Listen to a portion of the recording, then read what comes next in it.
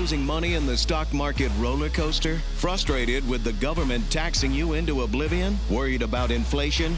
How do you prepare for so many financial uncertainties? Welcome to the show that will help you develop your game plan. The Financial Quarterback with Josh Jelinski. Josh is a noted financial advisor and president of the Jelinski Advisory Group, and he's here to answer your questions. Call into the show at 800-321-0710. 800-321-0710. Now, let's kick off your financial future. Here's Josh Jelinski. What about the 1202? We're getting a little in the weeds, but talk about Section 1202 for our listeners. So this is a big one. This is actually a big one, Josh. So 1202 means that if you were to sell your business and you had regular stock, you're supposed to, right now you get the first $10 million is tax free, and under the current plan. Now it's not at the Senate yet, so we haven't seen the Senate version, only the House version. But the most recent House version eliminates 1202.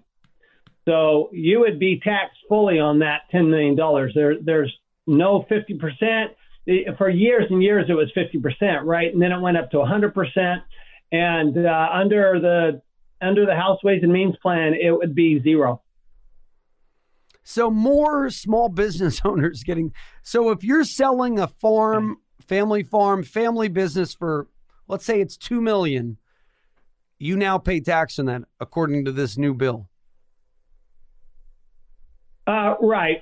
Family farms, typically you would have paid tax in the past, though at a much lower rate. Yeah, I misspoke. But this is really this is really the this is the startup business. This is the business that has been built. It's an overnight success after 30 years. Right. I mean, that's kind of the way those things go. You work, and all of a sudden something clicks and now a buyer comes in. It's that small business owner that's been plowing all their money back into the company for the last 10 years that all of a sudden is going to get hit pretty hard. How do you avoid tax currently? Are they deemed C Corps, S Corps? How do they get away with that? So now, if you own it has to be a C corporation, and you have to have owned original stock for more than 5 years. And then when you sell it, it's just automatically tax-free up to first $10 million.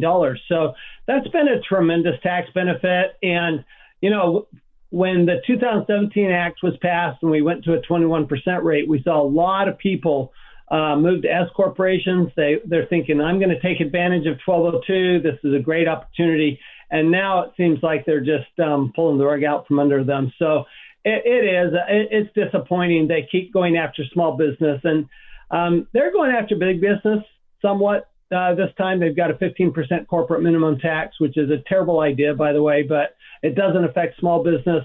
They have, my view is, and Josh, we've talked about this, that it started with the pandemic where they shut down small business and let big business stay open.